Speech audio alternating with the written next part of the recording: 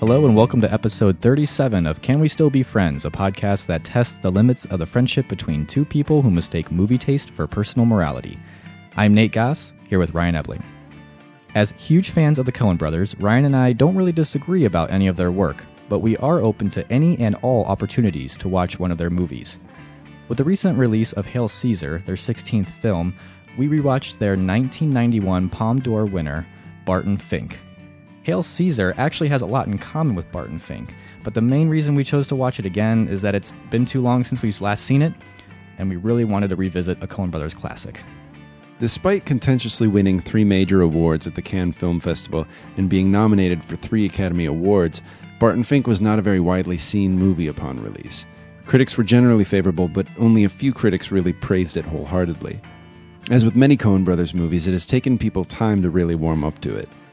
As the film has aged, critics have come to appreciate this genre-defying tale. But is it truly a masterpiece with true insight into the life of the mind? Or is it all flash and no substance, an art house movie to impress those who think art only comes from inner pain? Keep listening.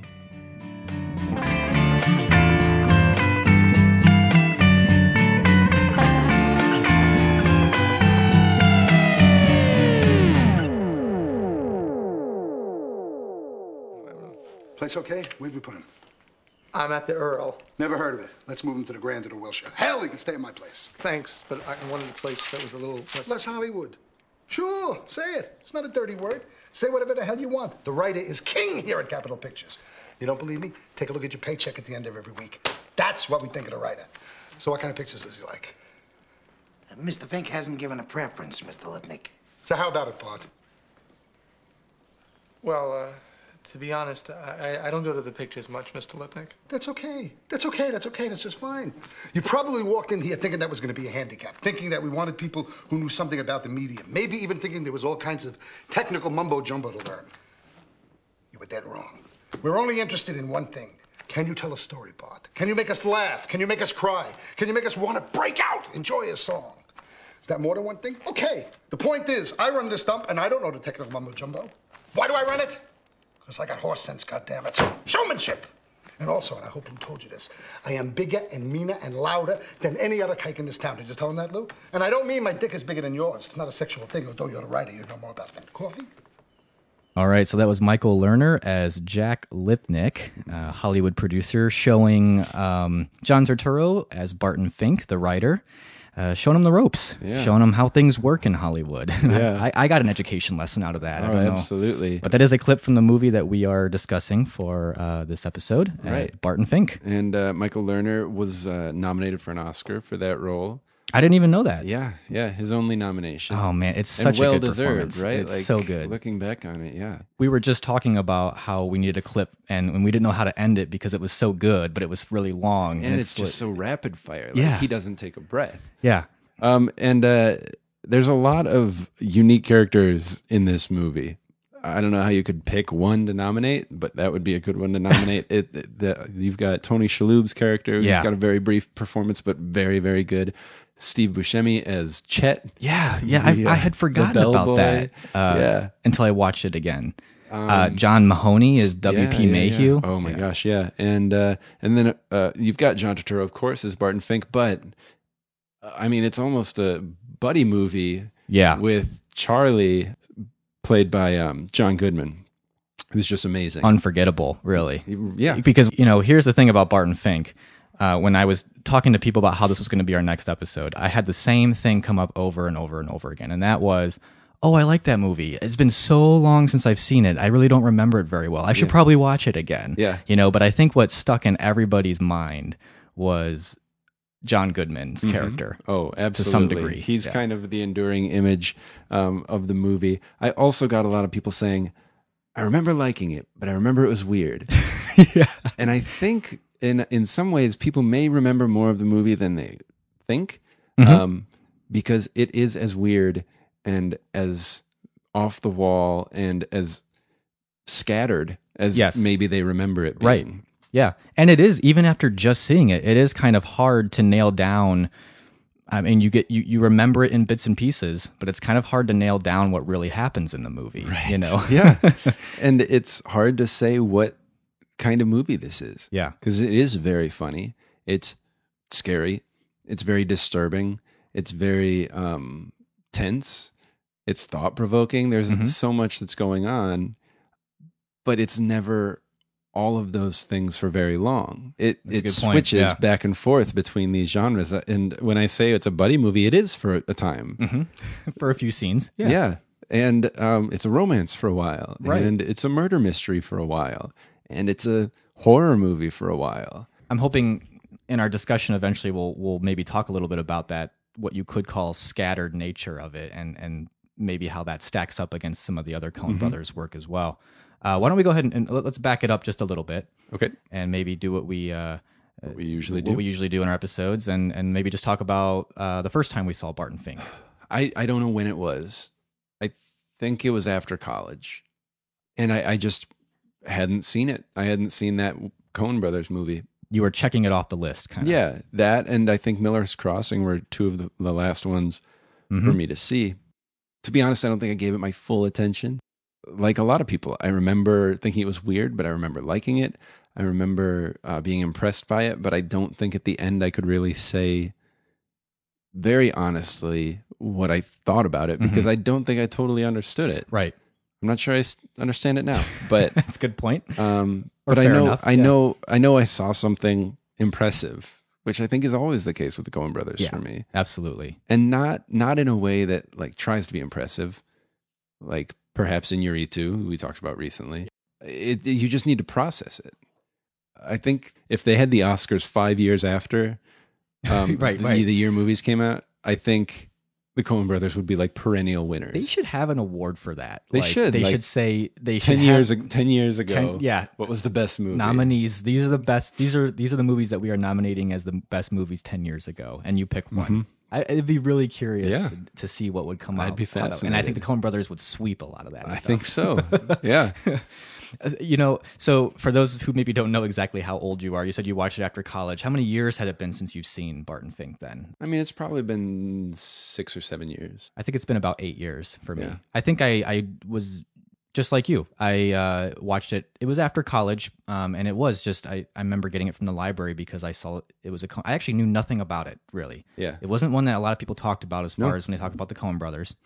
And I just saw that it was a Coen Brothers movie. I don't remember what made me pick it up. I watched it, really liked it, thought, man, this is out there. But I kind of dig this thing. Oh, you know, I really dig this thing. And then I'm kind of like you too, where, you know, it was over. And here's the thing is I kind of felt like I probably should process it, like try to figure out what it was really getting at. And then I don't know that I actually put that much energy into doing that afterwards. No, yeah, I know I didn't. So I kind of left it at that. And that's, I think, what a lot of people leave it at, which is, it's kind of weird. I like it. The end. It's you know, pretty, that's kind of, It's a pretty complex movie. It doesn't give itself up very easily. So did you rate it in Letterboxd, even though it had been a while? Yeah, when I set up my Letterboxd account, I did rate Barton Fink, and I had given it 4 stars. And that was basically just going off of what I remember feeling about it. And you know? I would feel bad rating the Coen Brothers lower than 4 without really remembering. Right, yeah. So, yeah.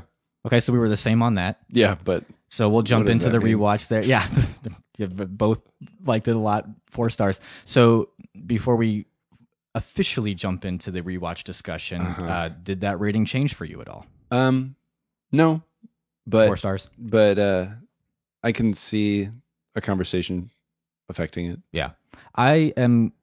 This is so stupid to quarrel about like half a star here and there, right. But I will be bumping mine up to 4.5 stars. Oh, well, all right. And the main reason is just because I think I liked it more this time watching it than I did the first time. I did too. But I don't trust my 4-star rating before. I mean, so if I were saying like I liked it more, and if I liked it 4 stars, then I should bump it up. I don't know what I liked it back then. So on the rewatch, what did you notice this time? What made it stand out? What made you like it more? Okay, so Aside from maybe remembering it. yeah, well, let's put this in the context of where I'm at with the Coen brothers right now, which is that I had actually just seen Hail Caesar. Right, me too. And loved it. Yep.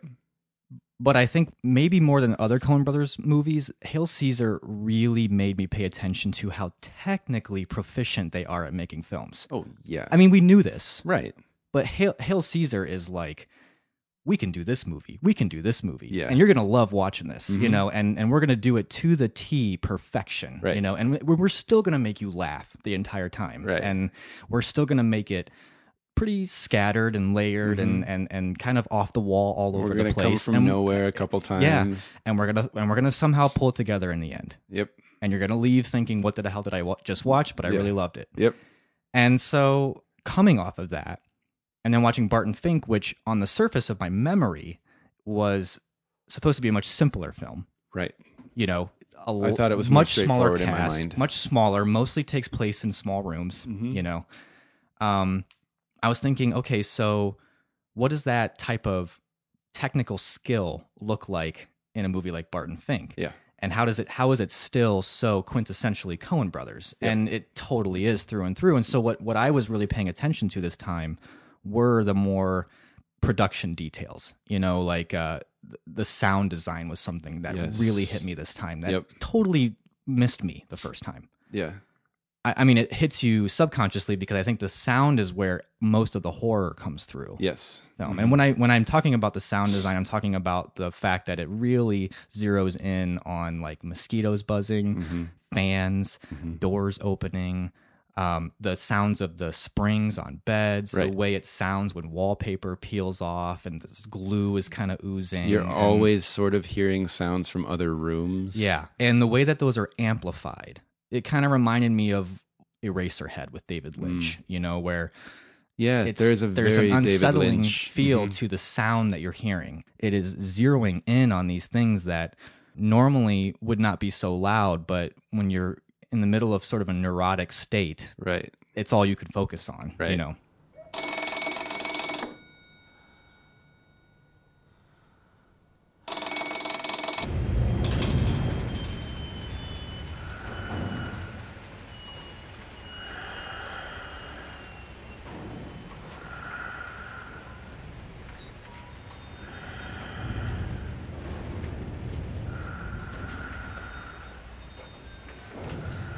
You read the Bible, Pete?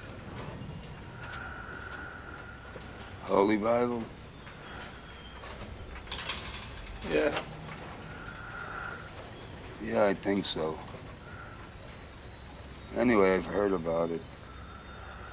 Yeah, you feel his tension and you feel the pressure that he doesn't totally exhibit. It's a good way to show how intimidated he is by the prospect of writing films. Yeah. He's very comfortable writing plays. He gets a lot of praise writing plays.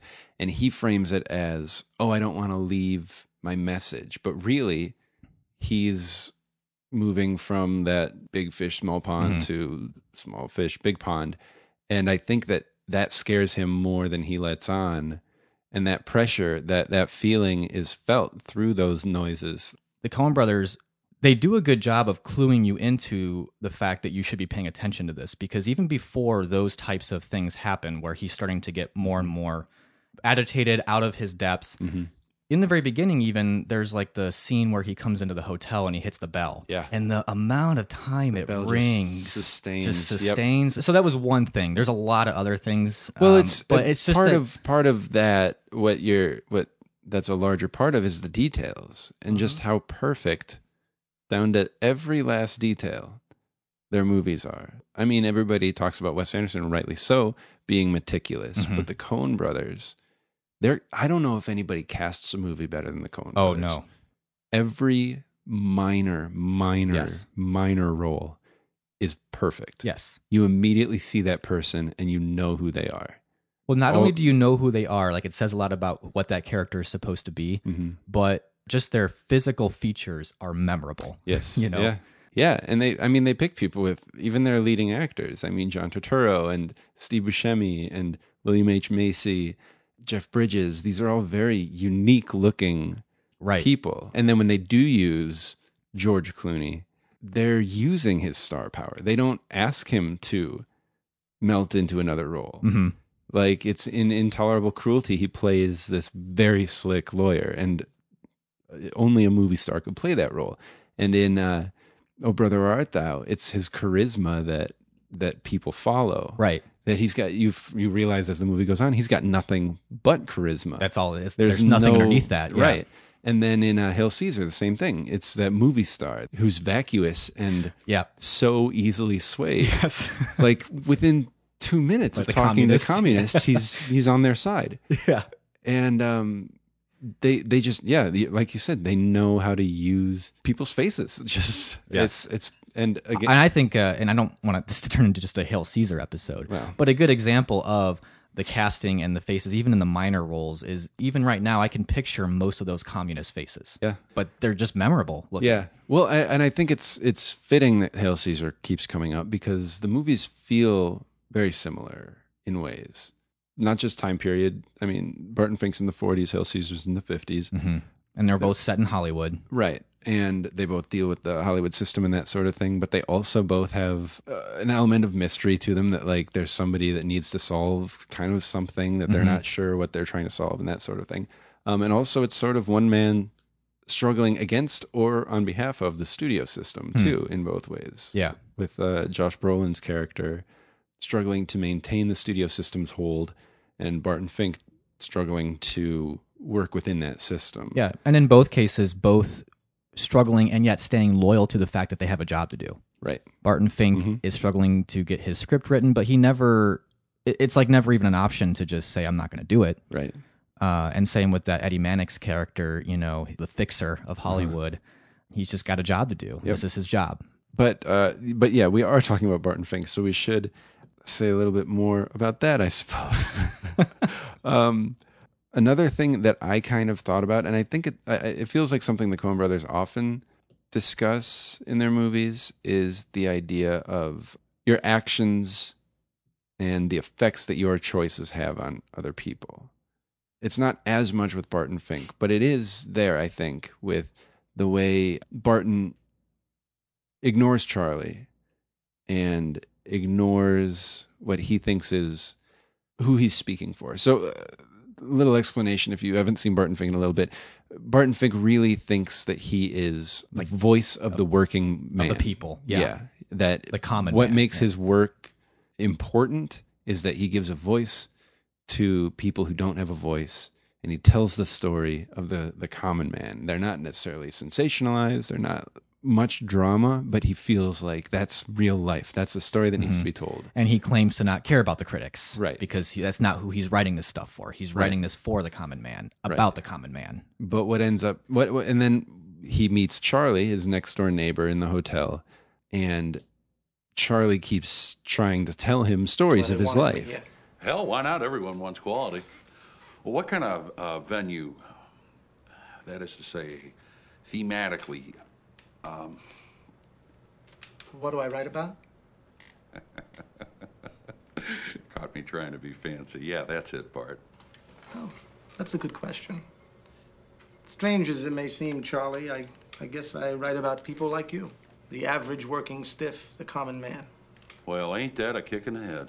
Yeah, I guess it is. But in a way, that's exactly the point. There's a few people in New York, hopefully our numbers are growing, who feel we have an opportunity now to forge something real out of everyday experience. Create a theater for the masses based on a few simple truths, not on some shop-worn abstractions about drama that don't hold true today if they ever did. I don't guess this means much to you. Hell yeah, I could tell you some stories. And that's the point, that we all have stories. The hopes and dreams. But he doesn't listen to him. And really that ends up kind of biting him in the end, as Charlie turns out to be a serial killer. Yeah. Who burns the hotel down. Yeah. But even on a smaller level, it's kind of it's got this irony to it that the only time he really does listen to him is when he's annoyed by hearing him on the other side of the wall. Yeah. That's how this whole thing gets started. When he doesn't know who he is. Yeah. Yeah. He's calling down to Chet, the bellboy saying, "Can you do something about this neighbor of mine who's being very loud?" Because that's all he can focus on. Right. He can't write because he can't stop focusing on this noise. He blames it on that. Well, yes, Even though really he just maybe can't tell a story. Other could be. than Yeah, the you never other really story. know. Yeah. To me, that long ringing bell, the detail when he puts his suitcase on the bed and it bounces way longer than any bed would ever bounce.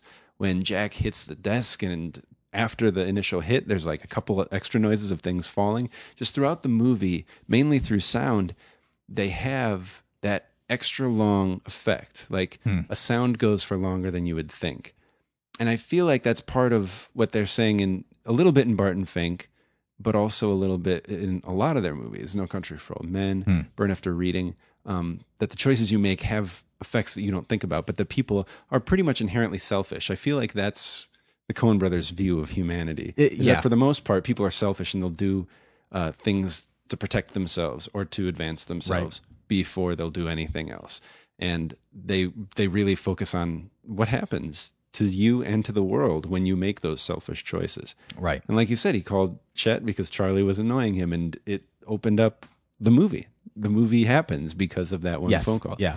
And by the way, they used that same technique in No Country for Old Men. Did you see the parallel at all between what happens when he calls and Charlie walks up to his door? With what Anton Sugar does in the hotel with Llewellyn Moss, Yeah, where you hear the footsteps and then you see them at the bottom of the door, all in one shot. Oh, that's in No Country for Old Men, it's one of the most tense scenes. Oh my gosh, it's so good. I've ever seen. Yeah, it's amazing. But I was happy to see that come back. Like, oh, they can use it because it's kind of funny, but it also feels very ominous. I don't think it's as funny in No Country for Old Men. No, in Barton Fink, it's funny and terrifying. ominous. Yes. In No Country for Old Men, it's absolutely terrifying. Yeah. And that's another thing. That scene is all sound. Yes. 'Cause it's mostly in the dark. You hear the phone ringing. Anyway, this is turning into a Coen Brothers just general podcast, which is Let's stick to fun Barton by Fink us, here. but Yeah. maybe not for you guys. So I feel like that sort of came through to me. I don't think it's the main point of the movie, but I think it's definitely something that fleshes out Barton as a character. That he's a very narrow, focused, selfish character who is not a very good writer, really. He can write one thing. And once they ask him to step out of that, he's at a loss. Is he at a loss because he really couldn't write? Because Audrey kind of tells him what to write. Yeah. And also basically says this is the formula. And Lipnick, I think, says Lipnick basically lays out this is the picture. You're going to do a dame or you're going to do an orphan. Like this is a very Barton is given a job to write something that is by all accounts a very formulaic genre boxing picture. And the template is there. He's just got to basically fill in the gaps, and he just can't do it. And I think the question, at least for me, is could he do it if he was just willing to not try to write the next best classic thing ever written, the most amazing thing ever written? Or is it that he really doesn't have any talent whatsoever? He's a hack and can't really even write the most simple thing. Is he his own worst enemy when it comes to writing? I would tend to say that he's a hack and pretentious, that he thinks he's telling this story of the common man. He doesn't understand the common man, as evidenced by the fact that he won't listen to Charlie. And he knows one view of the common man. He thinks that the common man is sad. He thinks that life is depressing and hard. Whereas Charlie, for the most part, is a super happy, jovial guy. Even on that day where he comes in and he realizes he hasn't sold anything, he had a terrible day, and he said he couldn't sell ice water in the Sahara, he's still got like this upbeat, like positive energy. And what I noticed this time too is that his play ends with the stagehand yelling, "Fresh fish, fresh fish," whatever. Right. And he opens his wrestling picture with "Sounds of the Street," fishmongers. Yes. That's what. And so it just showed to me that he doesn't seek out the real story. He just tries to force the common man's experience into his very narrow perception of what it is. Right. And he even ends it with the same line. Ends the play and the movie with the same line. We're going to hear from that kid again and not in a postcard. He, for whatever reason, believes that just writing about the common man is the ideal. Right. That somehow that that's what makes him a great writer, is not so much what he's writing, but just his topic choice. Like, Right. you know, Yeah. Like I'm writing about the common man. That's So what that makes me me a good writer. great writer. You But know? what would have made him a good writer in Hollywood is, can you write to the formula? Can you Yeah. make the formula interesting? And Which could be even, I think, a little meta for the Coen brothers in saying, like, there's something to be valued in someone who can write all different kinds of movies, Right. and respect the genre, and even play with the stuff that we would normally maybe think is very cliche about that genre, Yeah. or that we would write off as being a lesser type of picture. And the Coen brothers have kind of proven again and again that there's value in doing that. There's value in being given a formula and telling an amazing story just within the constraints of that formula. yeah, and even though they're such, sort of serious filmmakers, they appreciate levity, and they understand the case for comedy. And Like, I don't think the Coen brothers would necessarily, I don't know if I've seen it, but I don't think they'd be above a good fart joke if it came up, you know? probably not. If it was done right. Right. Maybe let it ring out super long. Yeah, maybe. I but could see them yeah. pulling it off, is what I'm saying. You know? Right. Like, And in their own way. And I think that they're very aware of that idea of being too far into yourself, that you lose any sort of perspective, or that you have anything to say anymore. Mm-hmm. They called "Oh Brother Where Art Thou," "Oh Brother Where Art Thou" after the Preston Sturges movie Sullivan's Travels. In that movie, Sullivan he makes comedy movies, and he's done with that. He wants to make a real picture. He wants to make a serious picture about the common man, about like the struggles, and it's going to be called "Oh Brother Where Art Thou." And so even that title feels so like, brother, can you spare a dime? Just like that sort of like very Woody Guthrie, like voice of the worker and the common man and all that stuff. And in Sullivan's Travels, he realizes when he through mistaken identity and gets put on a chain gang, and they are shown a movie in a church, and he's with the common man. He's with people who are suffering, and they watch the silliest cartoon. And these prisoners are just laughing and eating it up. He realizes this is what the common man needs. Yeah. They don't need another person telling how terrible their life is. Right. They need this escape. And so then "Oh Brother Where Art Thou" is this escape. And I feel like that's something that the Coen brothers have thought about a lot throughout their careers. What's the movie they're watching in "Oh Brother Where Art Thou" when they're in the movie theater as a chain gang? Oh, that's a good question. I think it's And John Turturro's it is like, a cartoon though, right? I wish I knew. Maybe it's not. That scene is exactly like the scene in well, not exactly like, but it's very, very similar. Probably to a- the it's probably scene a in reference Sullivan's to Travels. it, yeah. It definitely is. Yeah. It definitely is the way they kind of shuffle in like that. But it's a very common theme in the Coen brothers movies. What is art here for? You've got that in Inside Llewyn Davis. You've got it in Hail Caesar. You've got it in some ways in Big Lebowski. Yeah, with the Julianne Moore character, and she's sort of playing that very high-minded Yes. artist. Right, you know? right. And the dude just kind of comes in and neutralizes it all. And then I think, in a way, they're putting that into practice with The Lady Killers and Intolerable Cruelty, movies that people aren't praising as much as other Coen brothers movies, but sort of they are funny and they're really well made and kind of hammy. So I think that's part of what Barton Fink is doing, but mainly just because it's the Coen brothers mindset, not necessarily so much that that's why they made this movie. But I just see that in there. I see that thread throughout other movies, that Barton Fink is this almost a caricature of that sort of artist. I had a question I've been thinking about, especially after watching Barton Fink, because I feel like I often hear when people talk about the Coen brothers, first of all, they'll talk about how their outlook is pretty grim. I've even heard the word nihilistic. You know, just this idea that the Coen brothers are always, or that they have contempt for their own characters. I've heard that too. Oh, I find that not to be. I don't find that true. But here's the thing: they do tend to paint sort of a little bit more of a cynical picture. But I have never left a Coen brothers movie feeling in despair. The closest, I will leave the theater in confusion. Yes, there's that sometimes.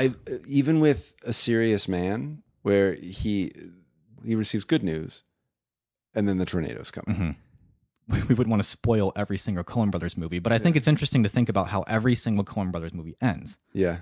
You know, this one ends interestingly with, you see a foreshadowing of it with the picture on the wall of the woman at the beach. Right. And then he sees that exact picture in real life. He actually sees the woman on the beach. And then you just get that extra little bit of a sad, dark humor of the seagull just kind of dying and falling into the water. Yeah. So there's that. Like, Yeah. it always has to be counterbalanced with Yeah. that. And then similar to the tornadoes in A Serious Man, Oh Brother, Where Art Thou ends with the catastrophic flood. You know, they're going to throw something in the end that is completely outside the control of any of the characters. Well, that's the thing. And to kind of remind you, no matter how this movie ends, you are not in control. And I could see people viewing that as kind of a nihilistic worldview, but that's not really how I interpret it at all. I don't know how to put into words what I do interpret that as, other than I think by the time you see it, you have spent enough time with these characters, even if you don't think they're good people, you've spent enough time with them to relate on some level to care about them and to relate to them on some level of their humanity, to where you almost feel connected on a deeper level. Well, to me, it's almost always like we're all in this together. Cut each other some slack, because a tornado may be coming, a flood may be coming, you might get hit by a car. The world could randomly throw money your way just as quickly as it could randomly throw a disaster your way. And inside Llewyn Davis, to me, part of what that movie is about the fickleness of fame, how he gets done playing a song and starts walking out as Bob Dylan takes the stage to play a very similar song. Like, it's just random, pretty much. Even art-defining fame is random. Random's a good word for it, because I wonder if when people think of the Coen brothers as being grim filmmakers, if they see nothing but despair in that idea of the randomness of things. And I think maybe what I get out of the Coen brothers, whether it's intentional from them or not, I don't really know, but I feel like they portray that randomness, but that doesn't mean there's no meaning in it. Well, and there's also pretty often where people have put themselves in randomness's way because of selfish choices they made sometimes. Yeah. You put yourself in a certain heightened situation, you're rolling the dice. Right. You know. And what are your motives? And so often it's money. And so often it's a pretty insignificant amount of money, all told, like in Fargo.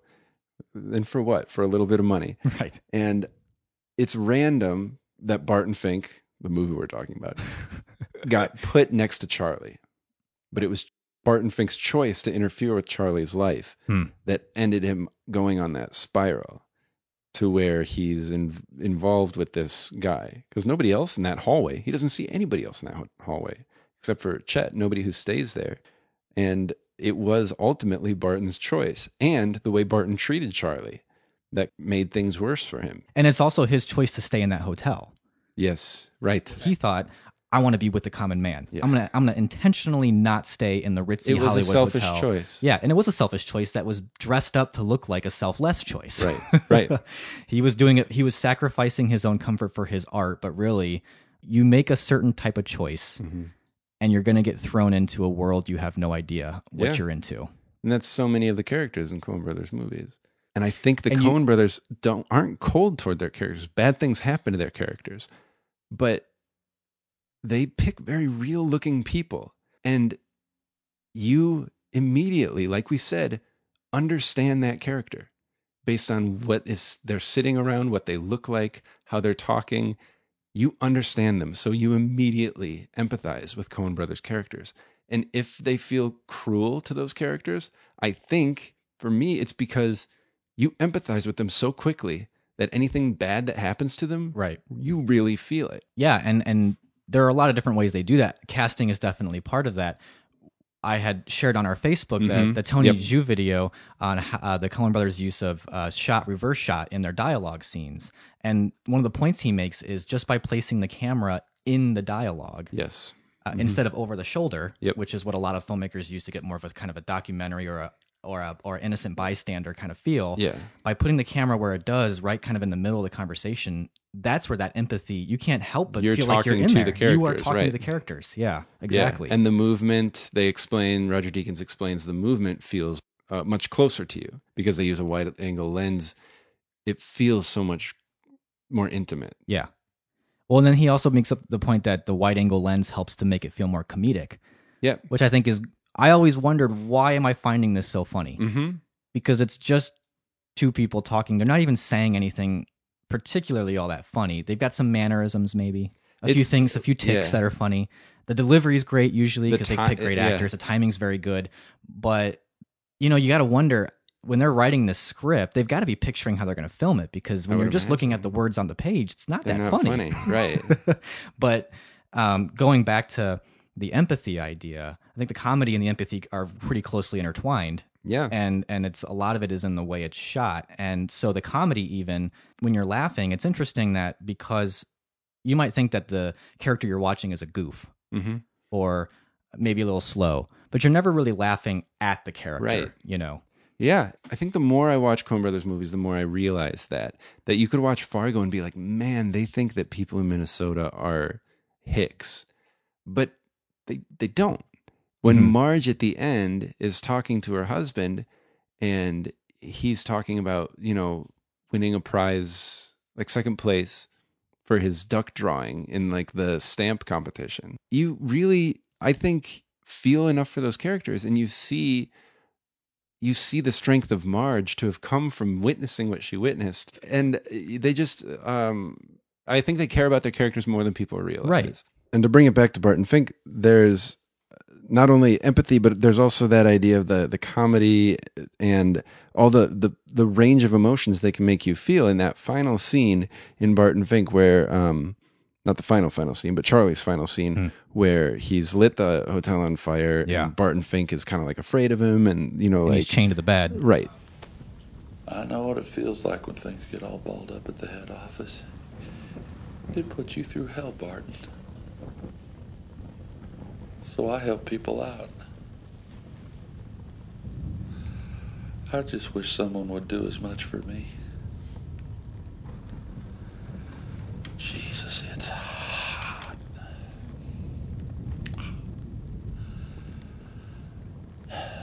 Sometimes it gets so hot I want to crawl right out of my skin. But Charlie, why me? Why? Because you don't listen!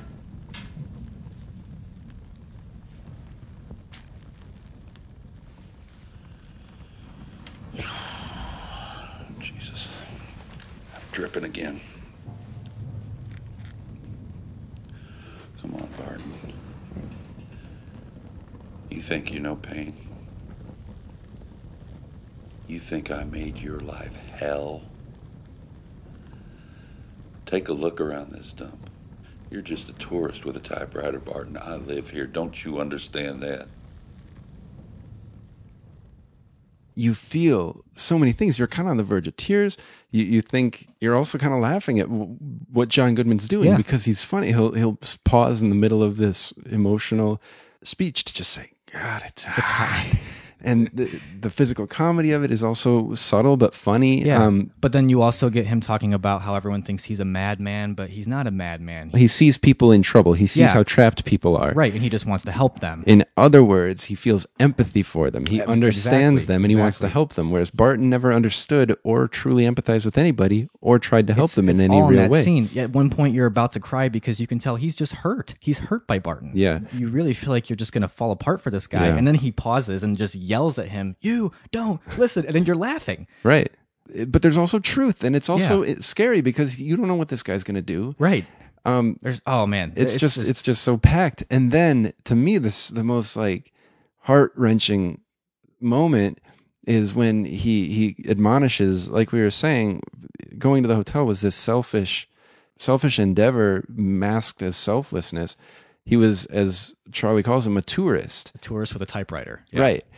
And then he says, and you come into my home and you complain that I'm too loud. And his face in that almost looks like the kind of face you would have in a different movie told by like a hurt parent, a housewife or parent or like mother. Yeah. It's very maternal there, I think. Yeah, it's just, I'm not mad, I'm disappointed. Yeah, exactly. Yeah. And in that scene, I feel empathy for Charlie, and I don't for Barton.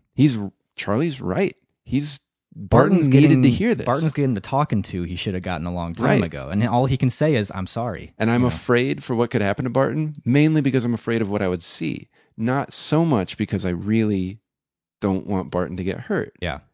And then he doesn't do anything to Barton, but he does break him down, and Barton apologizes after that. That's just like a microcosm of all that they can do. Yeah.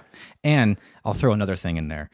The Coen brothers also, I think, like to play with a lot of Old Testament imagery and Old Testament. And you even get earlier in the movie the passage that it's the opening of Genesis, but he sees it as the opening of his script. So that's another thing. But were you thinking what I was thinking when you see the Charlie character actually free him? And it to me, it had a very Samson look to it. Yeah. Like he's using all of his strength to just bend these bars, moment. To free him. Yeah. And it's a selfless move, Right. you know, even though he has been hurt by this guy and he's mad. But not mad. well, I mean, and he's angry. kind of psychotic, you know? Yeah. But he also is true to what he said. He sees people who are trapped and he wants to free them. Yes. And he does that, one, literally by freeing Barton from the chains, but two, by telling Barton what nobody ever told him before. And it took murdering 3 people, burning down the hotel, and screaming at him before Barton heard what Charlie was trying to tell him. I think that whole sequence, the whole ending, burning down of the hotel sequence, has to go down as one of my top 5 for sure Coen brothers moments in movies. Oh, yeah. Because I will never, even from the first time I saw it, get that image of John Goodman through the door with the flames, with the shotgun. Right. Just that ominous feel. Well, that and him just tearing down the hallway. Yes. Screaming, I'll show you the life of the mind. Yeah, and I also wonder what you think of the fact that, for the most part, in this movie, Barton Fink, its tone sticks pretty close to reality for the most part. Yeah. There's not... For the Coen brothers. For the Coen brothers, especially considering, like Raising Arizona and Hudsucker Proxy. And there are moments where they could have cut to a fantasy sequence, but they don't. Like seeing the woman on the beach, you hear the waves. Right. So it kind of sticks to reality. And then what do you make of the fact that when you get to that scene, that is not what a burning of a hotel would look like. Right. And there is no smoke. Uh-huh. There's flames everywhere. They are able to be in that room much longer than anybody should rightfully be able to be in a hotel that is really quickly going up in flames. And I don't think that you ever even see how they escape. No, you don't. Barton obviously does escape. I don't really know if Charlie does. I don't know. You don't know. Is there room for an interpretation of some kind of dream sequence there? Or, well, I don't know. I don't want there to be. I don't think it's airtight. I don't think it needs to be airtight. But I think one sort of explanation is that Charlie is the devil and the hotel is hell. Yeah, I think that's definitely the image they are trying to paint for you. Whether he really is or not. But like, you've got, he lives on floor 6 and they say 6 3 times when he goes in the elevator to it. And Charlie, I also noticed this time watching it, he says like, goddamn, and talks about how hot it is and talks about being in hell a lot. And because I empathize so much with Charlie and because I think his intentions are really good, the idea of him being Satan is a little bit odd. Yeah, and I don't want to I don't want to read super far into it, mainly because I don't think it's important, but also mainly because I don't know where to take that. Right. I think it's just sort of interesting to think about. I almost wonder if that might be when people say that movie was weird. It is part of it just that that is a weird thing to happen. Don't get me wrong. A madman going up and burning down a hotel. Yeah. But there's actually nothing all that weird in a movie for that to happen. Yeah. For a guy to come into a hotel and burn it, and I think what's very odd about this movie is that type of action is going on, and then it takes the time to pause and reflect for a while. Right. In that situation. Sit down for a while. Let's talk about what this movie's about. There's always something that you've never seen in a movie before. Yeah. Like what you just said, the dead seagull at the end. Yeah. The way Barton acts at the USO dance. Yeah. There's just all these anomalies to situations that you feel like you've seen before. There's always some anomaly, some strange thing when I think it's after he finds Audrey's dead body and the camera just pulls away and goes down the sink. Yes. which kind of had a Lebowski feel to it, which Lebowski would come later, obviously. Right. But they do that once in a while where they're just going to take the camera and have it go somewhere you're not used to it going. Right. Whether it's in the gutter of a bowling alley, or the drain in this case of a sink. And then the detective scene is another one that you've seen how interrogations go, but then this is not going that way. It's all just very funny. Yeah. Yeah. Oh, it's very funny. No, I didn't mean to sound... What did you mean? I got respect for working guys like you. Jesus, ain't that a load off? You live in 621? Yeah. How long you been up there, Fink? Week, 8, 9 days. Is this multiple choice? You know this slob?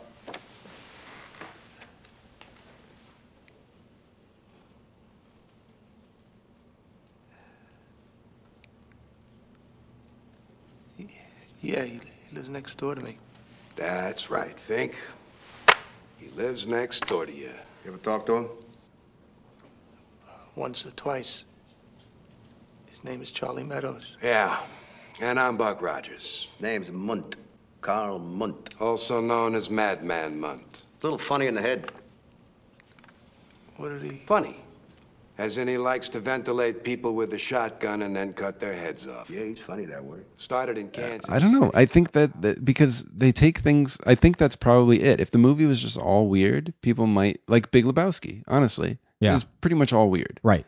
And you can kind of package it as that. Yeah, and everybody loves it It's for a that. fun movie because it's so out there. But You've Barton never seen anything Fink like takes these conventions, takes the formula, and tweaks it. Right. It's almost like they're saying to you, this is how you can take a formula and that, do something very unique about it. But also, you don't like it when people stray from the formula. Right. You're going to walk away from this saying it's weird. Or you're going to have to think about it for a while. You're going to have to calibrate yourself to it. Yeah, kind of readjust what a movie is doing. What just like Barton has to readjust the point of writing for him, you know? What did you think of the whole Audrey storyline? Like finding out that she actually wrote Mayhew's stuff, or at least most of it. I don't know. Was she kind of like in a way a femme fatale, or like, you know, I don't know. I don't know about a femme fatale. No, she was doomed. Like she was just kind of a tragic character, really. Yeah, but also a practical character. I didn't see her as feeling like she wasn't getting credit she deserved. Look, it's really just a formula. You don't have to type your soul into it. We'll invent some names and a new setting, and I'll help you. It won't take any time at all. I did it for Bill so many times. You did what for Bill? Well, this. You wrote his scripts for him? Well, the basic ideas were frequently his. You wrote? More like pulling the curtain back on what art is. That like, no, it's pretty much, it's a job. Doing it well is doing your job well. It's not necessarily tapping into something mystical. It's something that you can work at. And it reminds me of a professor in college who, when he would teach Shakespeare, he would say, like, you need to take the idea of genius sort of out of it, because there's a reason it's a playwright, spelled not like W-R-I-T-E, like a writer of plays, but spelled like Cartwright. Somebody who builds carts, somebody who builds a play. That's your job. You build a play. You take the pieces of a play and put them together, and that's your play. Yeah. Some people are better at it. There were better Cartwrights than other Cartwrights. And like it, but really the mystical genius of it and the self-important messages of it are... So yeah, it's a good point. The driving point. So you're not. So what you're saying is it's not necessarily. Maybe I was trying to make it into. They were trying to make too much of a gender point, and maybe it wasn't that. Maybe it was just that Barton Fink had built up this Mayhew character in his mind as being like what a writer should be. You know, he embodied everything that a genius should embody, and you needed her character to be there to do exactly what you're saying, to pull back that curtain and say, "There's really nothing genius about this guy, and I'm the one that wrote his stuff." And look at me. I'm pretty normal. Right. I'm a pretty average woman. I write great stuff. I think there is a gender message to it too, that women were secretaries, not writers. Yeah. I think you're right though, the idea of things being a job. You see that even with the typewriter in the movie. What I think is with the sound again, when he's trying to write, you're hearing little clicks here and there. And then before the actual scene jumps, or you really know where you're at, you're hearing a typewriter furiously typing. Yeah. And you're thinking, wow, someone's right. You're thinking it might even be him. It might be him just having this burst of thing. And you realize it's just the secretary in the office filling out the cards that need to be filled out. Right. You know? Yeah. Yeah. It's a sort of a comedic touch to drive that point home even a little bit more. That Yeah. sometimes it's the people who know what their job is and just do it very well. Yeah. Don't try to make a big fuss about it or think that they're more important than the job. Mm-hmm. That's how the world keeps turning, is by most people just doing that. Most people just doing the work that needs to be done. And listening to people and understanding so that you can empathize Absolutely. with other Yeah. people. Yeah. Well, I feel like that's a good place to end it. It is, yeah. I not just looking at the clock, but also thematically, I feel like that would be a good thing to kind of take away from Barton Fink. I think so. Yeah. So I think it was the conversation I needed to bump it up that half a star. Yeah. To 4.5 for me. Are you doing it? Yeah. All right. Why wouldn't I? I said 4 just because I didn't know what the 4 was before. Yeah. But now, yeah. I mean, there's so many amazing scenes. Yeah. And performances and just everything about it. What? 4.5. I am curious, not to get into too much detail about it, but do you have a favorite Coen Brothers movie? And follow-up question. Now, where does Barton Fink kind of fall within all that? I know it's not. It's not really a fair question. It's not. I mean, it could probably work its way into a top 5 depending on the day. I think. Fair enough. I mean, it's really great. My favorite 3 are probably. I mean, I do like The Big Lebowski a lot. Mm-hmm. It would be in my top 3 on a certain day too. No Country for Old Men, Fargo, The Man Who Wasn't There. All right. So yeah, those 5 are my top 5 right now. Okay. I'll say that. All right, good. What about you? Do you have a... Hard to say. I mean, Big Lebowski is kind of like your favorite movie. Big Lebowski is the one, when people ask me what is your favorite movie of all time, I always say Big Lebowski. And that has more to do with the fact that it's the movie that I can pop in at any time and just have fun watching. Sure. I guess, Barton Fink's got to be up there, though. Yeah. It really does. See, but No Country is up there, and I actually do think Oh Brother Art There is one of my favorites of theirs. It is really which good. I don't think is a common feeling. No, I think you're right, but it is really great. I showed it to my students last year, so I watched it twice in 2 days, and I thought it was great. So I think we're best buds. Oh my gosh, we're good on this. I think we knew we were going to be before we even did the episode. That wasn't really what this episode was. No. Sorry for you guys who buy the ticket to see a fight. If you bought a ticket to see a hug fest, then you got your money's worth, my friend. All right. Well, why don't we talk about what we're gonna be discussing in our next episode of Can We Still Be Friends? So our next movie has a couple inspirations as well. The reasons we're picking it. Mm-hmm. For one, it's 10 years old this year. So it came out in 2006. 2006.